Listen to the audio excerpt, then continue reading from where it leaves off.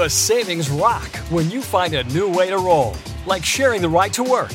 Even if you're commuting just a few days a week, Commuter Connections can match you with others who live and work near you. It's easy and free. Plus, you can get cash and other rewards for carpooling, up to $600 a year.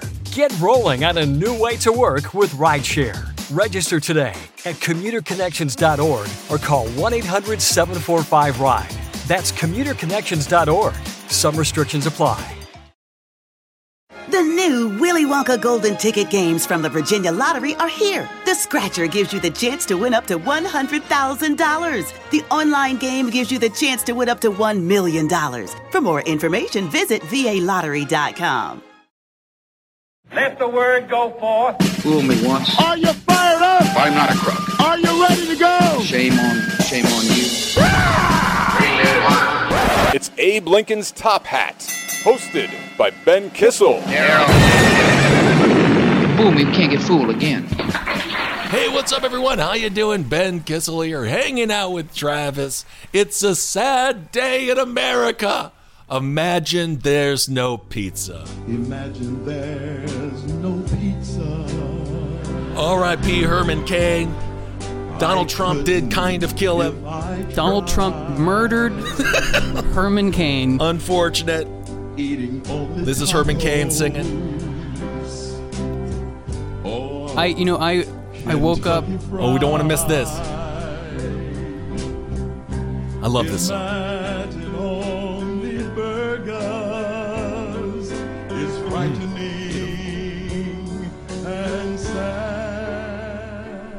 He has a great voice. He has a very preacher. Yes.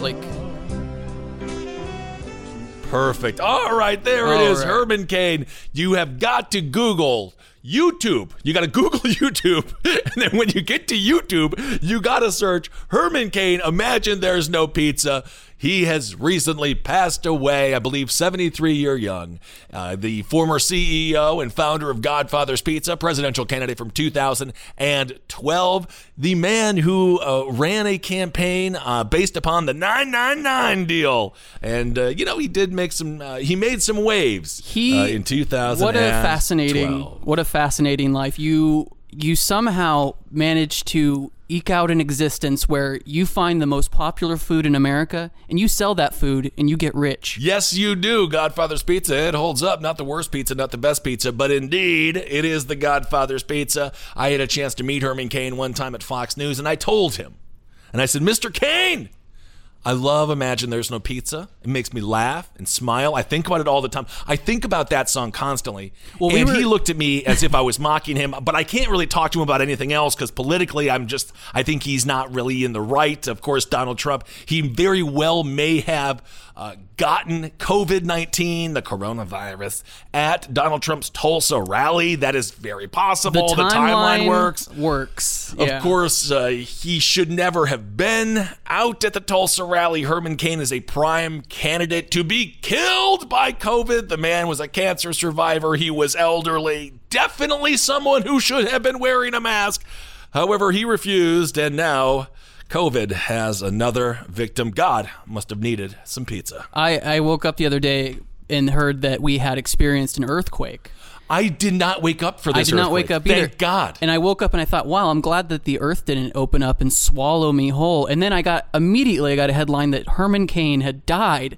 And I kind of wish that the earth did swallow me. Indeed. What is the point? He was 74 years old. This is according to the official website. It says, we're heartbroken and the world is poorer. Herman Cain has gone to be with the Lord. Of course, Donald Trump also tweeted condolences and things like that. Not that it really matters. Once again, it's very possible. The actions of President Donald Trump has taken one of his own. I don't know if you the advocate that is. Remember Mr. that Cain. tweet, the way that first tweet ends is, I just got off. Did you read this? No, I did not see that. So he says, Herman Cain, great man, loved his pizza. And then at the very end of that tweet, he says, I just got off, ... Well, off the phone with his wife. Well, then he finishes it up with, yes. But it was great to see, the president just relax a little bit after seeing that he murdered someone. He basically turns into a processed serial killer. Yes, no. Now I can ejaculate for the first time in 5 years. I basically killed my Bebop or Rocksteady, and I got off. I just came. Well, he's coming like crazy. If killing people is what gets him off, God knows that. So Herman Cain, R.I.P. Well, another thing, life lived. Not just Imagine There's No Pizza. When he was kicked out of the Republican primaries in 2011, he did give a speech that he did acknowledge. He ripped it from the Pokemon movie. He did, yes. And so we have. This is a guy who loves pizza, Pokemon, and extreme freedom. Sports, which is what I would consider going to a Tulsa rally during a coronavirus pandemic. He was really one of the guys. He was one of the few that showed up. Of course, that Tulsa rally ended up with around 6,000 people, and they estimated 1 million was going to show up. So let's just say that is in the category of an oopsie when it comes to booking. If you book an event that's expected to get 1 million and only 6,000 people show up, I think it's safe to say that event is an abject failure. Speaking of abject failures, we have a lot to get to today. We're going to talk about the HEALS Act. We're going to discuss Donald Trump's most recent appeal to suburban housewives. That's his term, air quotes, housewives. Kind of a retro, version of what the Modern Family is. Is he passing out Dexies to? I don't know. And of course, we are going to talk more about affordable housing and how important that is for our country as we see tent cities popping up all over the country, the middle class getting squeezed to the point where it no longer exists, the wealth disparity, which if you're a billionaire, that's the last thing you want, because then you're going to have a whole boatload of poor people extremely pissed off without the middle class buffer, which is really what this entire country this is what our economic system is predicated upon, a large middle class, a thriving middle class. And as we see, it is neither of those things right now, although you could argue the past 3 years of the economy was doing well. It was humming along, but we will see how long it takes to get back to where we were. We see these tent cities popping up all over the country because affordable housing is not just not being promoted, it is being actively dismantled by this Trump administration. So we are going to talk about the importance just for the society as a whole for affordable housing. You can't demonize everyone in these tent cities taking action into their own hands when they don't have a job and they can't afford to pay rent even if they did have a dang job. So this is the culture war come to life economically for millions and millions and millions of Americans when they hear Donald Trump doing away with affordable housing. They are going to be devastated. Yeah. And again, this is just a way to continue segregating the population based upon economics. Oftentimes, economics also fall along racial lines. So it's sort of a twofold situation with Donald Trump, with the culture war, and pushing forward when it comes to doing away with affordable housing at a time where we need affordable housing more than ever before. We should also mention something interesting happened this week in the House. With the 4 leaders of the tech masters of the universe that control our online experience. Was Jack there? Jack was not there. So I know you have quite an axe to grind with Twitter. I hate Twitter. But they are not a part of the problem as it pertains to this situation, which is so the House Antitrust Subcommittee invited the CEOs of Google, Apple, Amazon, and Facebook. Ooh, what a diverse group of people that must have been. To a Zoom call on a giant prompter. They spoke to these 4 guys, the most charismatic men on the internet. You know, the people that created social media, my God, they exude charisma. But what they invited these 4 tech giants to the Boom Boom Room to basically let them have it, because what is happening is that all these sort of different, there's like 4 elements that make up the internet: social media, e-commerce. Yep. Apple is don't forget in porn. Our pockets, porno controlling us, is the sort of the gateway, the portal to the internet. Yes. And then Google is sort of the the platform upon which everything rests in terms of search and finding things. And then, of course, the overarching thing that all of tech has in common is data collection, and they are aggregators of data. We are the data, which is why you have somebody like Andrew Yang talking about a universal basic income, which is why this has a lot more steam now than it did before, because people are realizing Mark Zuckerbergs of the world are multi-billionaires, and they are selling human beings, much like the movie The Matrix. And it's interesting, this meeting, which was like 5 hours long, mostly because Jeff Bezos gave like a half an hour presentation about how he came from, they basically gave sob stories to like give themselves origin stories. Like, my mother was bald, my father was bald, I am also bald, and that's why I deserve to have control over Amazon. But both Republicans and Democrats, both visibly upset and like hating all four of these CEOs. Well, that is one of the interesting Venn diagrams of disdain when it comes to American politics. Everyone can get along, or everyone can get behind the idea that these corporations have way too much power. Donald Trump, I mentioned Twitter, one of the areas I have in common with Donald Trump, and I hate to admit that. He also is upset with Jack. But I actually don't think that we're not upset for the same reason, because I don't believe that what happened with Twitter, the militarization of Twitter, the purposeful political propaganda site that it became, maybe not as bad as Facebook, but Donald Trump and Twitter has been a very dangerous combination for American democracy, as he can just tweet about maybe delaying the election, or maybe let's have the election tomorrow. The man just tweets so many things that are so extremely dangerous if you take them literally at face value, and you kind of have to, because he is the frickin' president.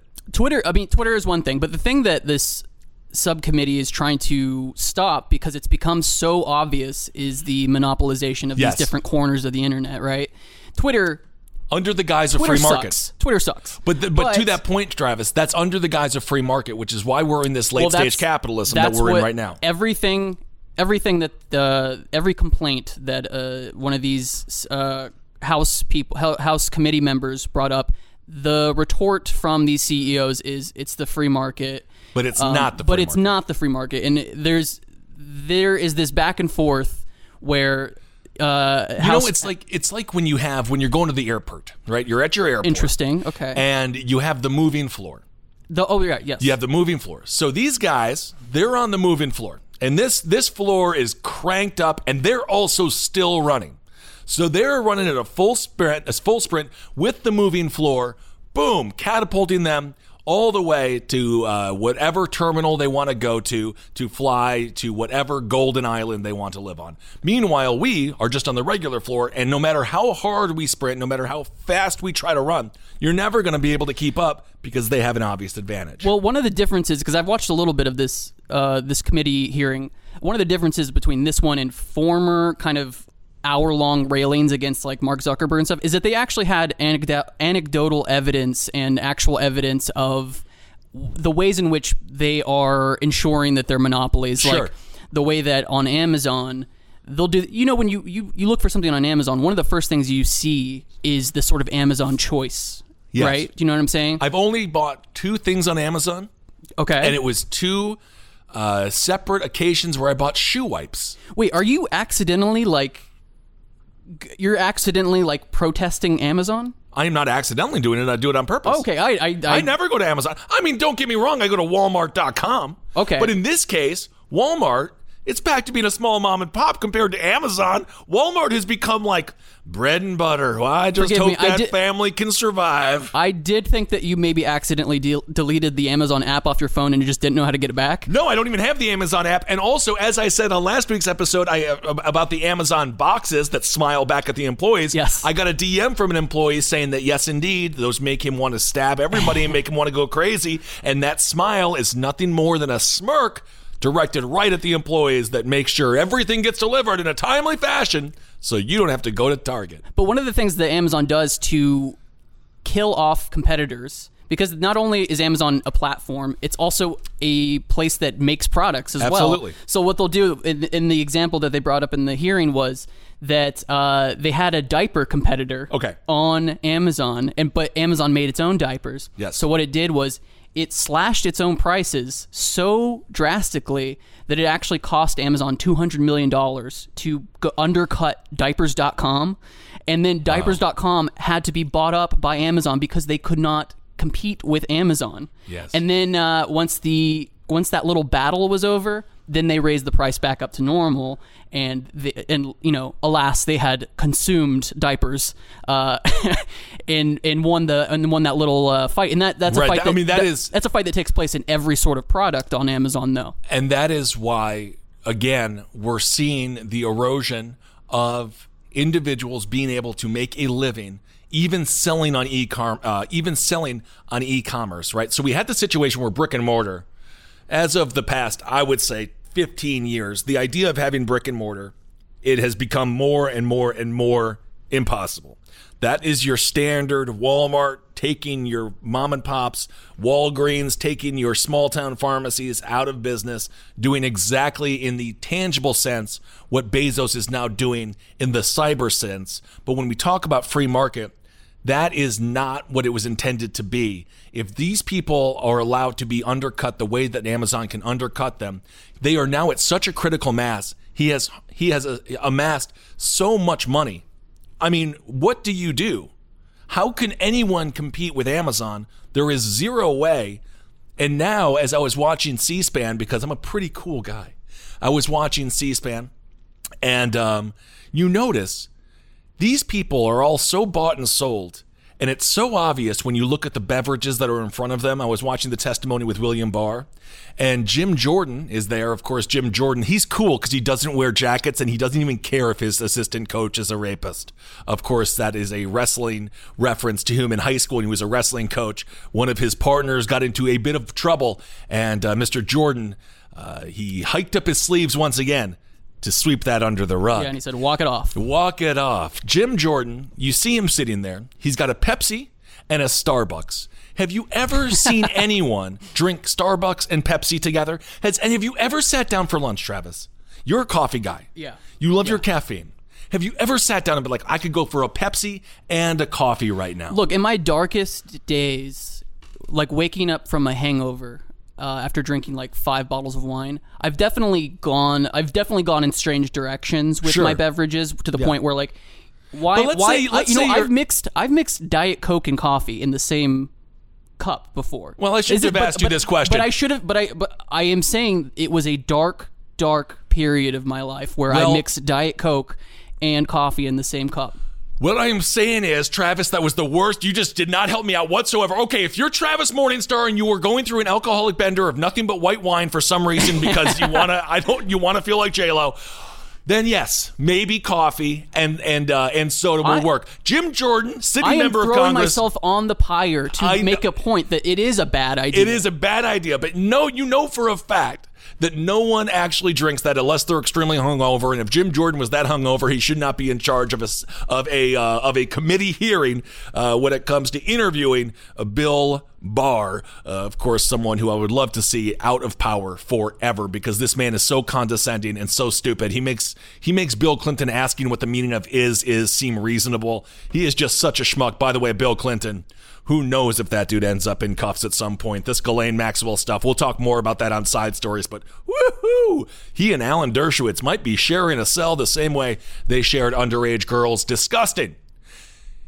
Jim Jordan and all of these people, you can just see how bought and sold they are by massive corporations. And that is my only issue. And of course, people do say that they should be dressed like NASCARs, where they should wear suits of all the sponsors that they have. Absolutely. And I think that they totally should. He would have to wear a jacket for that.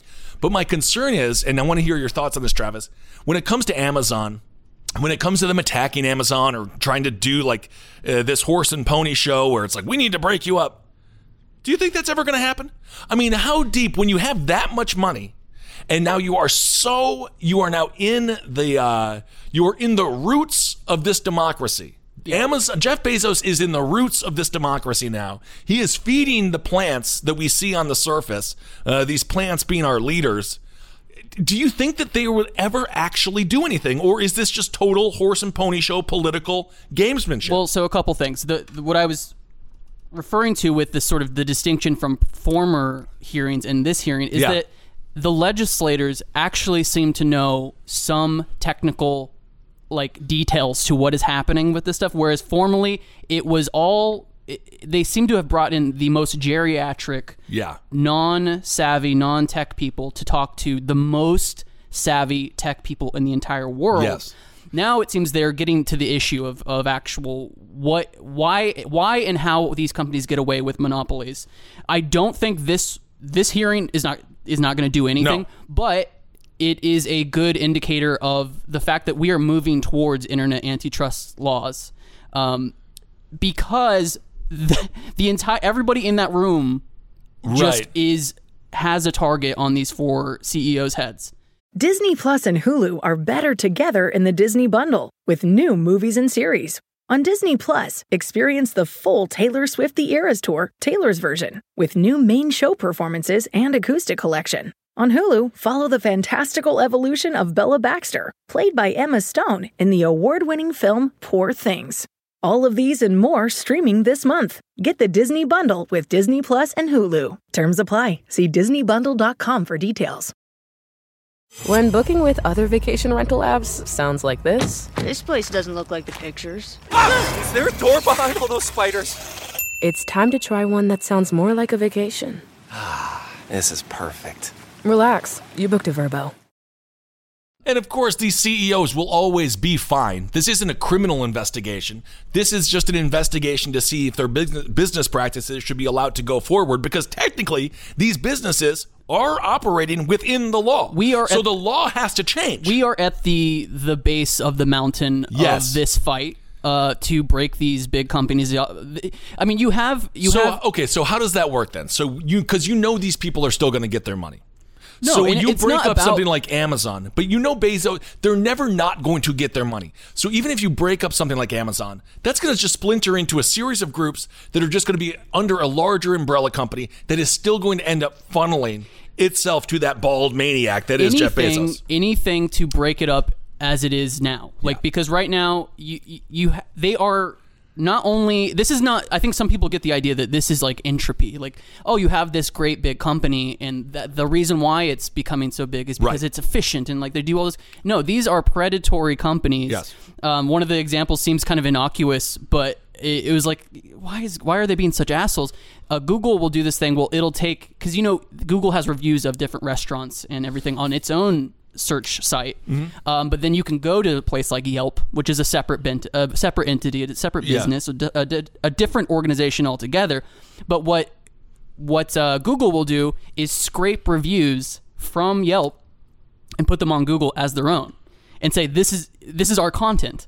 They're stealing reviews, but they can do that for anything they'd like. And all Yelp can say is, please don't do that, because the only way people come to us is because Google is the search engine. Right. Google is the way that is the portal to all of these different websites.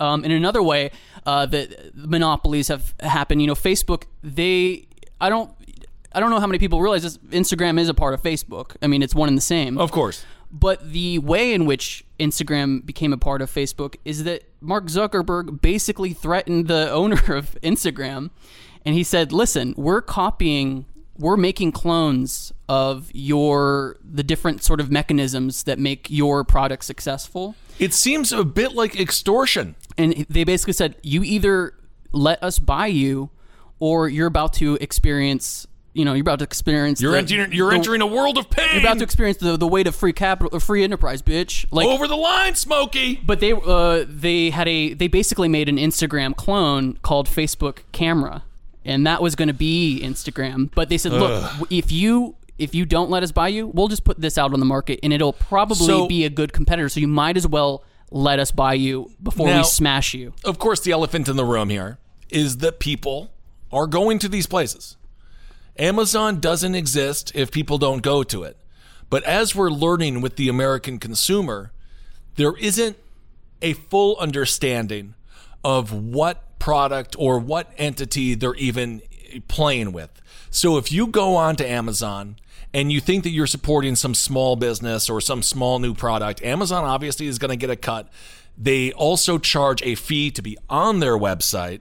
So the actual product that you're buying that you think may be going to a startup or maybe going to a smaller business that did create something that's super cool, and if there's not proprietary, if it's not proprietary in any way, then Amazon will just rip it off right away. If it is, they'll figure out a way to rip it off later.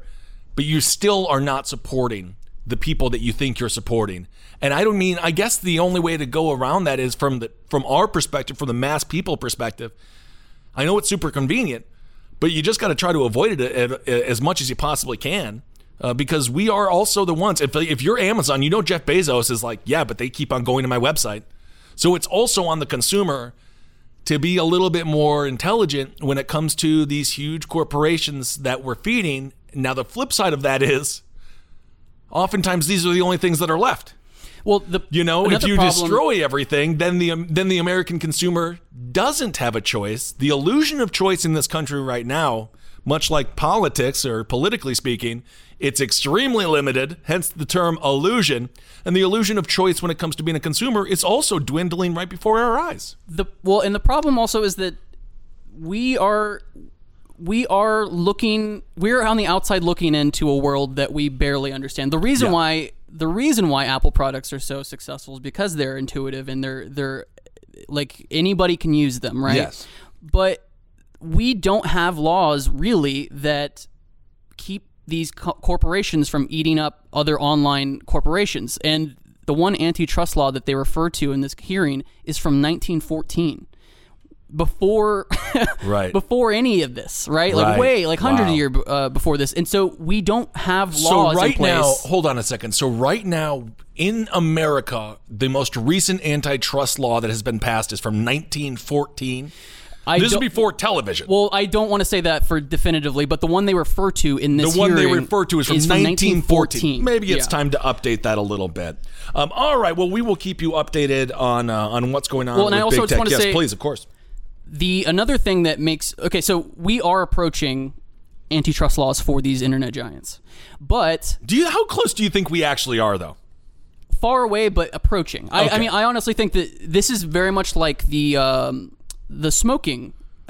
remember the big hearing for big tobacco? Oh, yes. Where all these CEOs had to be lined up and they're like, do you believe nicotine is addictive? And the guy stood up and he was like, nicotine is absolutely not addictive. Not addictive.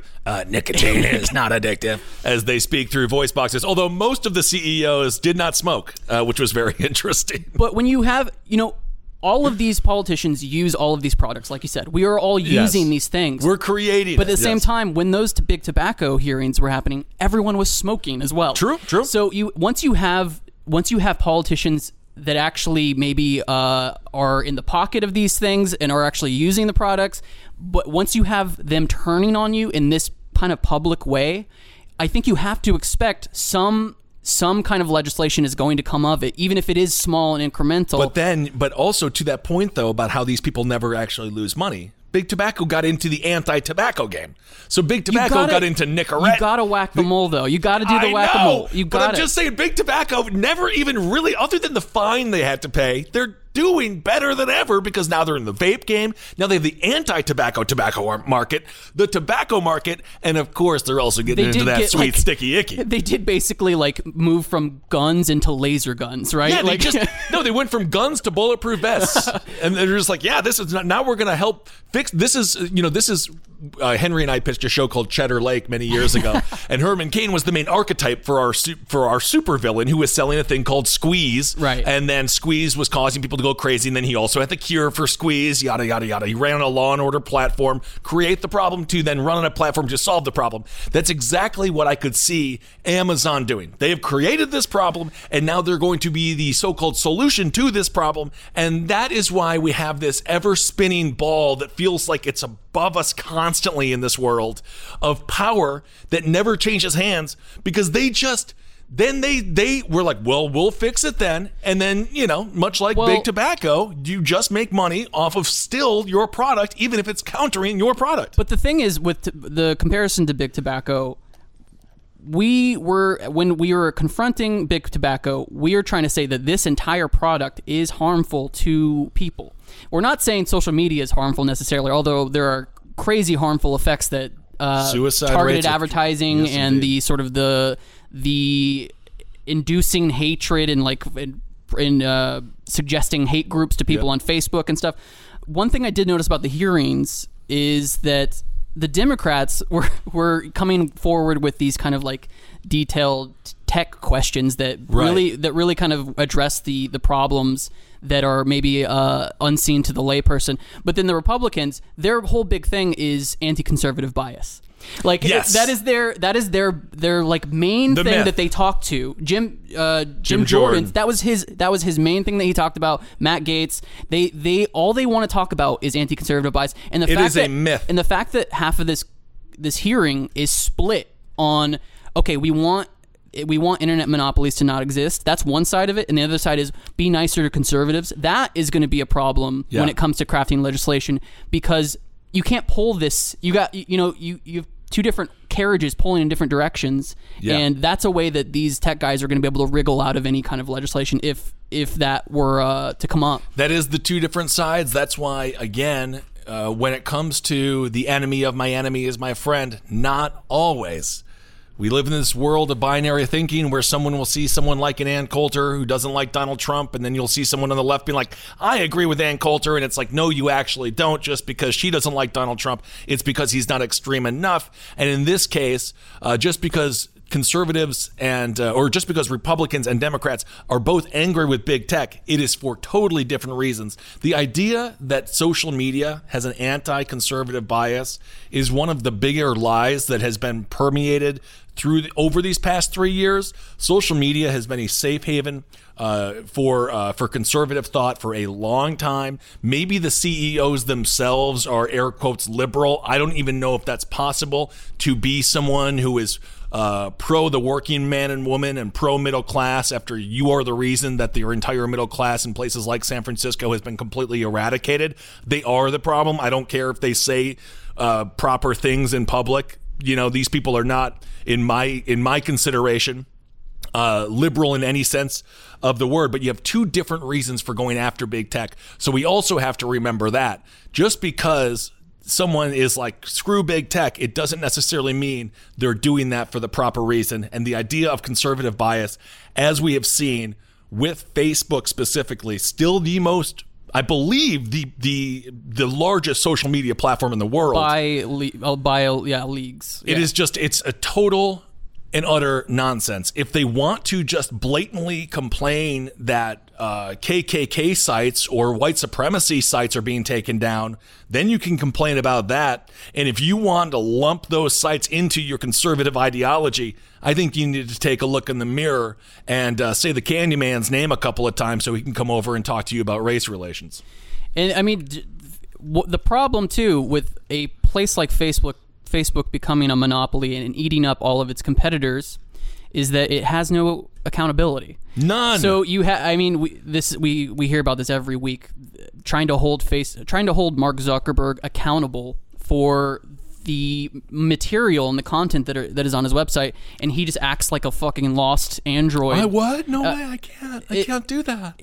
If you don't have other competing sites that people can go to, or if you don't have any kind of other competition, you have this one place that has no accountability, and the pretty much the editorial control is like old yellow journalism, which is if it bleeds, it leads. Absolutely. That leads to a bunch of hate-filled shit spewed across your timeline on Facebook. And we'll move on here and talk about affordable housing, but just lastly on that, it's easy to say, well, they can get off of it. Get off of Facebook. Get off of Twitter. Get off of Instagram. I get all of that. And you can do that. But now, as we're seeing, I was just talking to my friend Matt, who's in Wisconsin. He's got a 7 and a 5-year-old. They're both now going to school virtually. It's all online. Yeah. So that's a whole nother massive tech boom, a massive tech bubble that's going to be filled by these huge corporations. It's going to be Amazon sponsored classrooms. And now what kind of information are we going to be getting? Now what kind of information are we actually going to be receiving when it comes to the market, when it comes to capitalism, when it comes to who we are as a country? If Amazon's in control, which is where it's going, if Amazon's in control of our education platforms, good luck having a teacher tell the truth about how these corporations have ran over and destroyed the middle class of this country. You know what I'm saying? They're going to be controlling, as Texas and California control the textbooks, Amazon and Facebook, Jack, these tech giants, that is the new Texas and California conundrum when it comes to textbooks. They're going to be controlling the narrative. Yeah, I guess I'm trying to wonder, like, because the classrooms are done through video, like teleconferencing It'll all be Zoom and stuff like that. Just imagining like what exactly what you're saying will translate to a video platform, but I guess you could have like a racist background filter, like a teacher could have like a background image in their video of like a happy plantation. And they're like, this is actually what it was like. This is what it was like back in, what was it, Tom Cotton, who said it was a necessary evil. Yeah, and I'm like, maybe we don't need to call slavery a necessary evil. I'm going to use the necessary evil background on my Zoom call. I think he's just on to something. Also, slavery, we could have had an amazing country without slavery. We did not need slavery. It was not a necessary evil. It was just evil. And I'm so sorry that the South didn't think it could live without it, because obviously that is why we fought a frickin' war. All right, well, let's talk about affordable housing. So the Federal Department of Housing and Urban Development, that's known as HUD, defines an affordable dwelling as a household that one can obtain for 30% or less of its income, but this varies from city to city. So let's just take that for what it is. So a household that you can obtain for 30% or less of your income. New York doesn't have affordable housing. LA does not have affordable housing. That is a extremely subjective way to calculate what makes affordable housing. And I actually think it is a total disgrace to the whole idea of affordable housing and the entire idea of the American dream.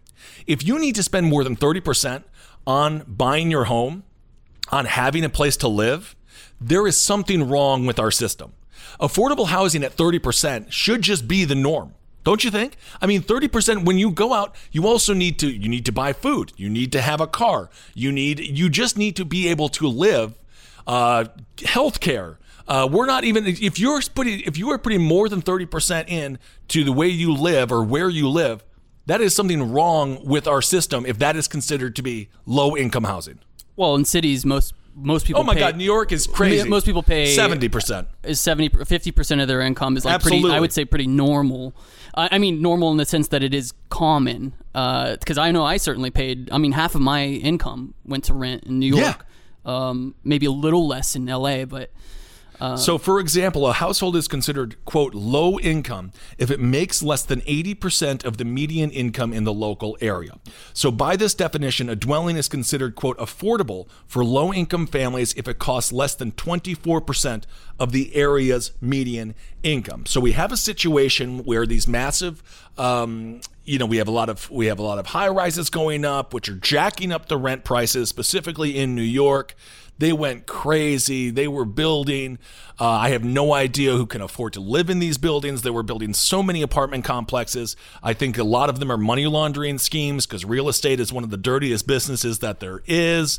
The Chinese and the Russian oligarchs, they buy a lot of these properties. They do that as well here in Los Angeles. So because they have these massive structures raising the rent of all the properties around, this has to raise all of the food costs, all of the restaurant costs, everything goes up. But the problem is there is no one actually filling these new apartments, so that everything has gone up. But the wealthy people that are supposed to go, if you build it, they will come. They don't want to be in New York, or they don't want to be in LA, whatever it might be. So you have property values going through the roof, and it's still the same middle class people trying to live there. And that's how they get squeezed out. And that's why we're seeing just straight up vacant, freaking massive structures in places like New York. Yeah, I mean, I honestly hope that this pandemic, because we're an example of this, people leaving cities that they maybe thought they were once like they needed to stay in for their job or whatever. People are leaving cities, and maybe hopefully that kind of normalizes just people living anywhere in the country, because everyone is just crammed into these different corners of the country in LA and New York, which causes crazy. But you're right. Like if you go to any city in America, there's like one or at least one or like a couple buildings that are just like where a sheik is storing their Kawasaki motorcycles. Oh my God, it's all over the place. And then not to mention, the cheaper housing is like further away from where a lot of the jobs are. So now, sure, you just get yourself a cheaper house. Maybe it is technically a low-income house. Now you've got gas. Now you've got car repairs. You have all of these things. And this is why, again, we're dealing with, and we're going to talk about the HEALS Act here in a second also, we're dealing with a system that is so broken, people are realizing they're better off with a UBI than they are going to work because of all of these exterior costs that the government can't even fathom. I mean, the audacity of our government to not be able to understand how difficult it is to make ends meet. These people are treading water, and when you tread water, you're working your ass off, you're sore as shit, and as soon as you get out, you need to go to bed, and then the next day, you just do the same damn thing over and over again like it's Groundhog's Day, but there is no happy ending. You don't find love at the end. You just find a sad death in some sort of run-of-the-mill retirement or old folks home. So there is no, when it comes to the rat race, at the very least, the rat race implies movement. We are in like the rat stagnation. We are in like the rat, like there ain't no one running anywhere. People are treading water. And that is, again, why we are seeing the middle class get destroyed.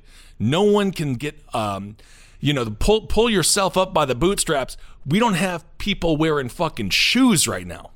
No, we are. So that's what we need to address. And that's why when Donald Trump sent that tweet out, about housewives in the suburbs, I don't know, that's my voice that I just did. Housewives in the suburbs don't need to worry about low-income people coming and ruining your property value, all this bullshit. That was not even, I'm so sick of the term dog whistle. This is straight up a dog bone. This is a big ass dog bone for a dog from the Sandlot. This dog has the biggest bone in the history of dog bones. That's his constituents.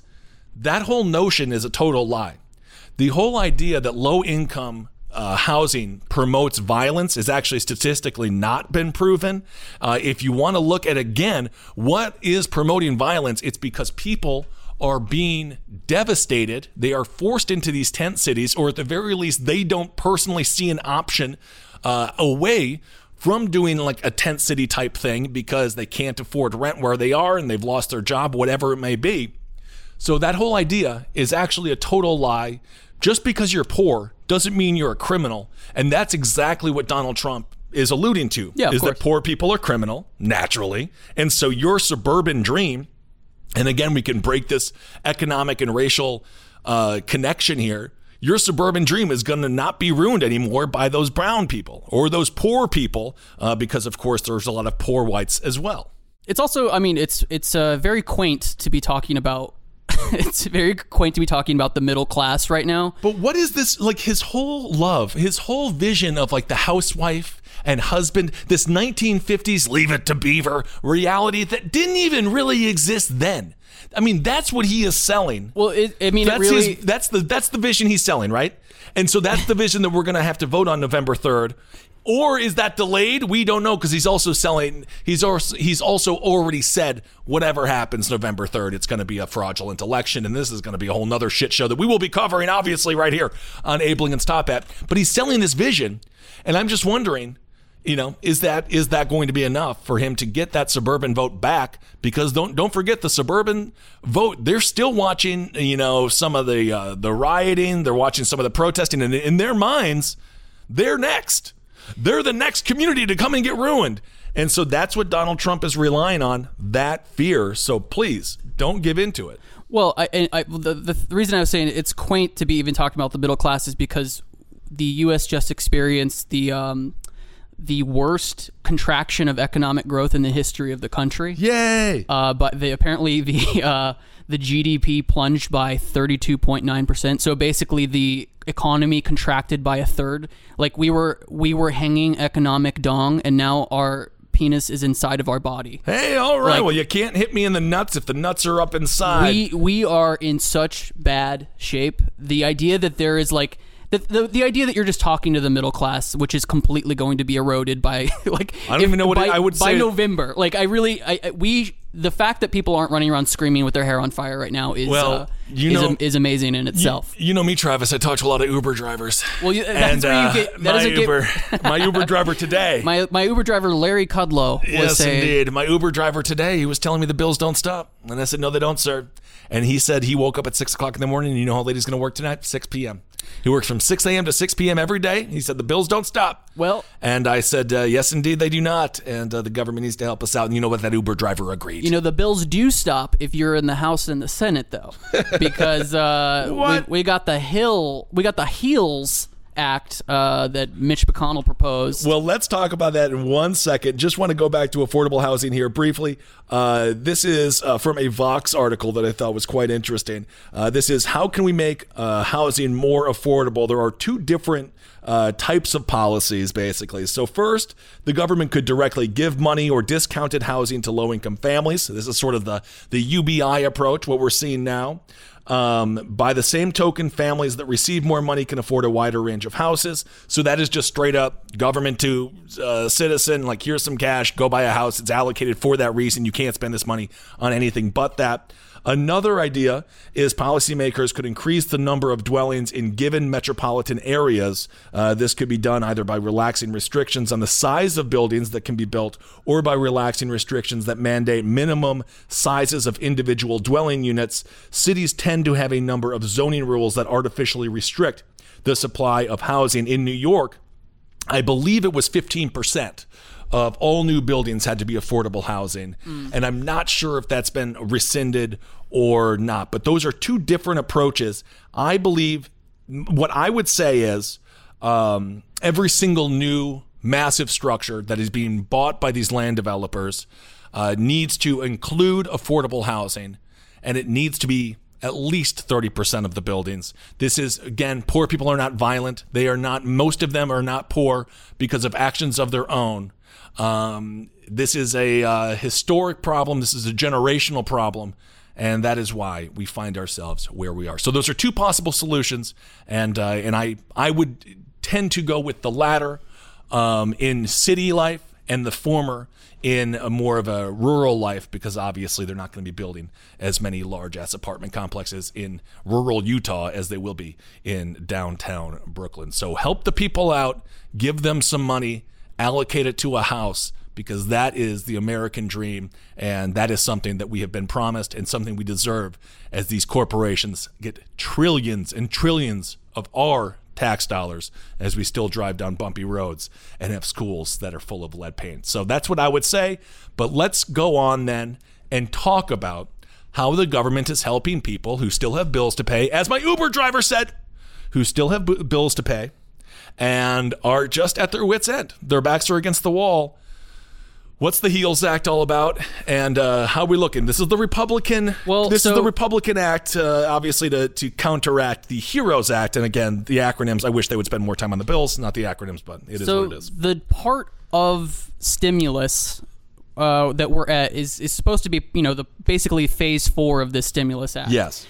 I do just want to give a quick timeline on, because it's been and let's just clarify what the HEALS Act is. It's health, economic assistance, liability protection, and schools, or HEALS. Health, economic assistance, liability protection, which I know Travis wants to talk about, and schools. Well, don't you love that acrostic? The one that's like, it's called HEALS, and you start, when you're making an acrostic, you want to start the first word as the same word that the acrostic is spelling. So health, yes, HEALS, and all the other words sort of seem like schools or like economy, and then a very specific one, liability protection, is thrown in there. Yes, corporate liability shields. But so let me give a quick timeline of how we got to this point, which, by the way, is, this is the 31st. This is when the unemployment insurance benefits officially end. The last payments did go out last week, as we were talking about, but officially this was the last day. July 31st was the last day for the House and Senate to pass a bill that helped everyone who needs these unemployment insurance benefits. But so in March, we created the CARES Act. That's the big multi-trillion-dollar spending bill that you got your your check from, you got your unemployment insurance benefit, the PPP.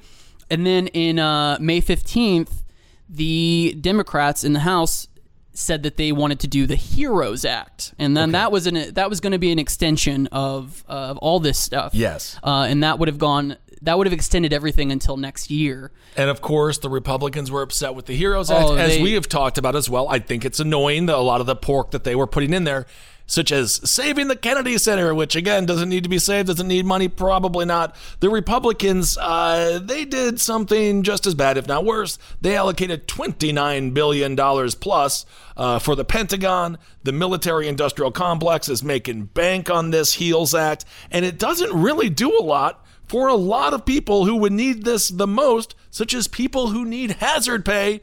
Perhaps folks are injured on the job, for people who just need help in general.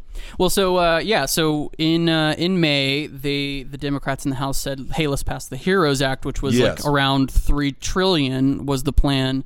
Now the Republicans in the Senate, they have had all this time since May 15th to come up with something.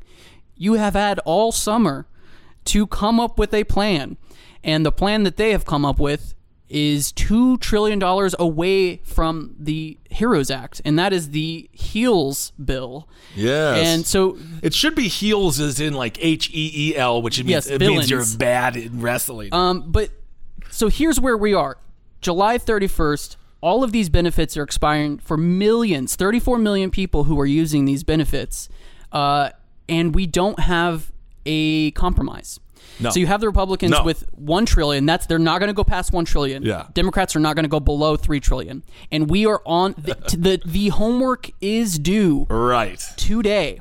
They will not budge. And the thing that going back to the corporate liability shield, that is Mitch McConnell's red line. Like he will not accept any version of a bill without protecting corporations from any kind of lawsuit involving coronavirus, which means if these corporations are going to they want people to go back to work, and they don't want anyone to complain about it. They want everyone to be Herman Cain. They want it dead. They want to Herman Cain everyone in the country. And they don't want anyone to be able to file lawsuits against these corporations. And we talk about dead on arrival. Oftentimes that's another term for the poison pill or something like that, where one of the parties will put something in that they know for a fact will never pass the other party. And this is why we need to have. We can talk about that skinny bill as well, but we need to have more. We need to have less legislation jammed into one, and we need to have more single legislation. Well, there in my is personal this. opinion. Speaking of this, the skinny bill would have been just passing a curtailed unemployment insurance benefit thing. So basically the skinny bill,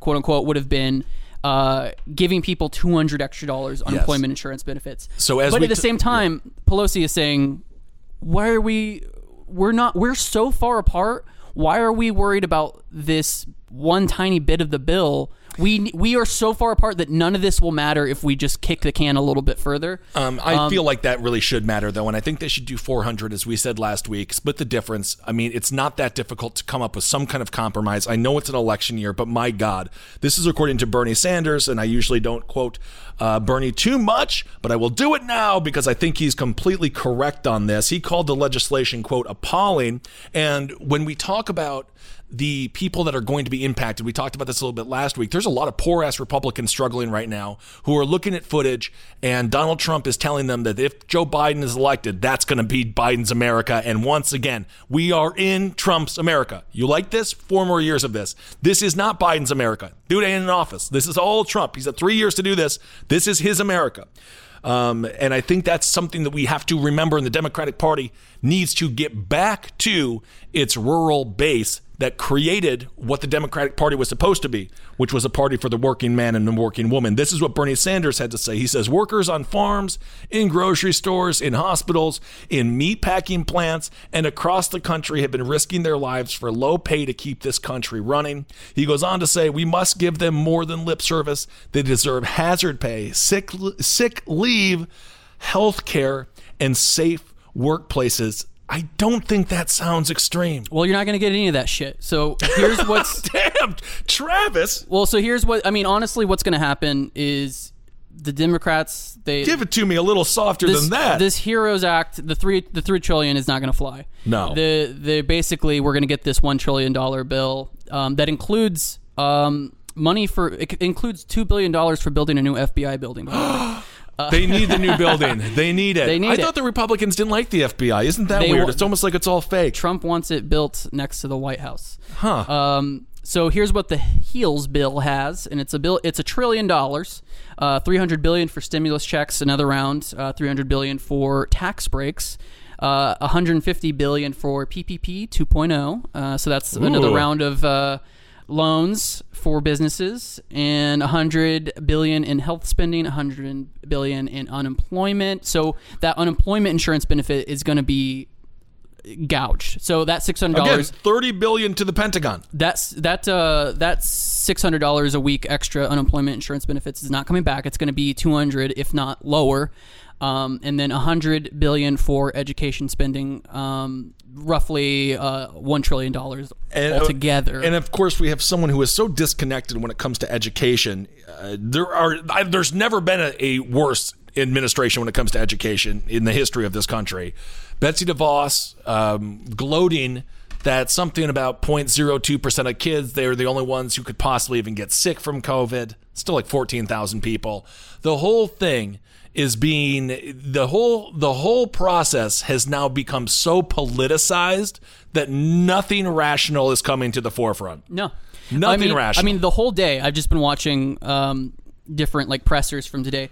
What an exciting day you had. I know, right? Wow, you're a pretty cool guy, Travis. All of today is the whole point of the news today is for the White House to blame Democrats for not getting this a bill passed. Their whole tactic right now is just to be like, well, look where the Democrats got you. Yeah. As if people give a shit right now. The people are losing their jobs. Exactly. People's friends and families are dying. And this is why when I talk... Do you think anyone gives a shit that you're saying, look at what the Democrats did? Nobody cares, other than they're upset with everybody.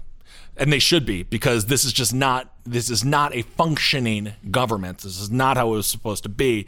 As a matter of fact, speaking of functionality, one of the things that really hurt our democracy was when Harry Reid got rid of the supermajority in the filibuster, in the sense that you could not filibuster. It used to take 60. Now all it takes is 51 to 49. Boom, you can filibuster. Now we have a situation where Barack Obama has been talking about this to try to get some kind of fluidity between bills that are passed in the House to go to the Senate, go to the president's desk. Can you imagine? Now we just have basically rule by executive order. And of course, the irony is all these Republicans that voted for Trump and support Trump, they would just criticize Barack Obama as being the executive order in chief, even though he had less executive orders than Bush and Bill Clinton. Nonetheless, we have such a broken system. The executive order is now so mainstream that Donald Trump just tweets about it. And he's just like, I'm just going to do an executive order. And there really is no massive backlash because everything in Congress is so stagnant and gridlocked so that the president can say it doesn't make any sense to go to Congress because it doesn't get done. So I'm just going to do it myself. And that is, again, a massive problem. And I think Barack Obama saying that he would like to get rid of the filibuster is an interesting step. I think we should just go back to 60-40 because that's the way it should be.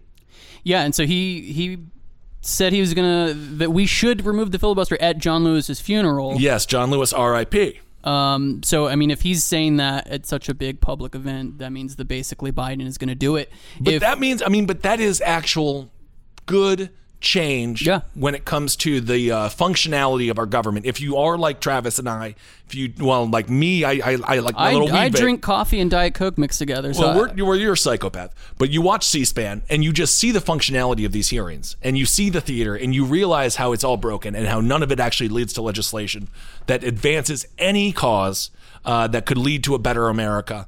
And perhaps doing away with something like the filibuster is a good way to go.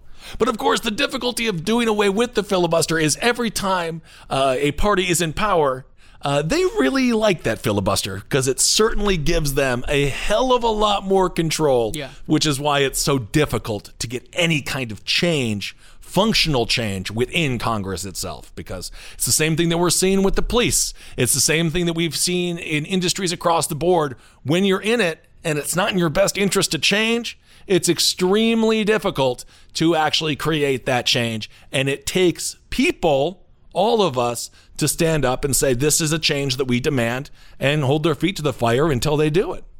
but it's easier said than done. God knows there's a lot of people who look at that White House and have some very aggressive thoughts. Just ask the one and only Henry Zebrowski. All right, and just lastly, kind of a softball story here. After Dr. Fauci threw out the first pitch, it was a horrible pitch indeed, Donald Trump tweeted out, "The New York Yankees asked me to throw out a first pitch also. However, the New York Yankees never asked him to throw out the first pitch. They did not know anything about that. So Donald Trump rescinded his request to throw out the first pitch. He said, you know what, I declined. He declined to throw out the first pitch after the New York Yankees did not ask him to throw out the first pitch. So there you go. Perfect. And I also do have a parting shot of my own. Yeah? So someone who was almost Herman Cained this past week was Representative Louis Gohmert. Oh, Louis. Oh, damn. I buried the lead. Gohmert. And he's a guy, he's one of these guys that refuses to wear a mask. Oh, and what happened he's to him? really proud of it. So he tested positive for COVID. Cool. Now my parting shot is not that, but it is this letter, this email that a Politico journalist got from one of Gohmert's aides. And the email reads, Jake, thank you for letting our office know Louis tested positive for the coronavirus. When you write your story, can you include the fact that Louis requires full staff to be in the office, including 3 interns, so that we could be an example to America on how to open up safely? When probing the office, you might want to ask how often people were berated for wearing masks. So it's not, I hate this, just be reasonable. And then Louis it's Gohmert like, you know what it reminds me of? It reminds me, because obviously you don't drink, and I did dry July or dry January, and I'm still bragging about it. But you know, when people are like, why don't you drink? Why aren't you drinking? It's like, just leave me the fuck alone. How about that? Like, he's teasing people for wearing a mask. Yeah. And he came back and he wanted to tell. Apparently, Louis Gohmert went back to his office and told all of his staff in person that he would tested positive after. So, oh my God, he's such a Gohmert. First of all, his office learns that he tested positive from a Politico article. Great. And then Louis Gohmert comes back to the office, shaking people's hand one by one. I just want to let you know, I got it. Gohmert. He looks like Yellow Bastard from Sin City. My God, what a crazy. I don't take glee in any of this, but it is, the only thing that's funny is the hypocrisy. Yeah. It's just the I don't want anyone to get this damn COVID thing. I hate it. Again, be reasonable. You can go outside, just sanitize, wear the mask. Y'all know this shit. I don't got to tell you that. But he's just so proud of being stupid. Well, this is an example that's the problem in this country. How people are... We are thinking about politics in such a binary sports team kind of way. It's so bad that you allow your staff, the people that you trust with your career, to get sick and die. I mean, we just saw Herman Cain died from being a team player, essentially. Yes, he did. He died for the Trump team. Even pizza couldn't save the pizza magnate himself. Well, there you go. Just be safe and don't. There's no need to be proud of being ignorant. Absolutely not. And you know me, I hate this shit. I hate I hate all of us. This is very, very difficult for my personality type to be dealing with this. But I know it's difficult for all of you. So we are in it together. Things are about to get worse. Things are Travis, about to, can you just? Things are about to get don't worse. listen to Travis. He's in love. He's doing just fine. The stimulus. They're not anywhere on that. We're about to get. Everything is about to go to hell. Honestly, today is the day. But you know what? The road to hell is paved with good intentions. So isn't that fun? I don't know what that means. I don't know how it helps. That's what Herman Cain should have on his fucking. What do you want in your tombstone? On his tombstone. Oh my God, we finally got to the joke. That's the most obvious joke of all time. I can't believe we did that. So smart. Yeah. That's why we're amazing broadcasters. Mm-hmm. All right, everyone. Well, thank you so much for listening. Hope this was informed. And we are going to change this place. Don't not stress it. Stress it a little bit, but also don't have it ruin your life. There's a lot of this. It's just a human institution. All of these things can change. This is all created by man and woman, and it can be changed by woman and man. Okay, everyone. Thank you for listening. Hail yourselves. We'll talk to you soon. This show is made possible by listeners like you. Thanks to our ad sponsors, you can support our shows by supporting them.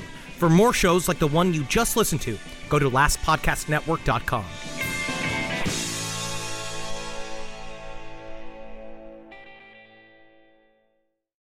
new Willy Wonka Golden Ticket games from the Virginia Lottery are here. The Scratcher gives you the chance to win up to $100,000. The online game gives you the chance to win up to $1 million.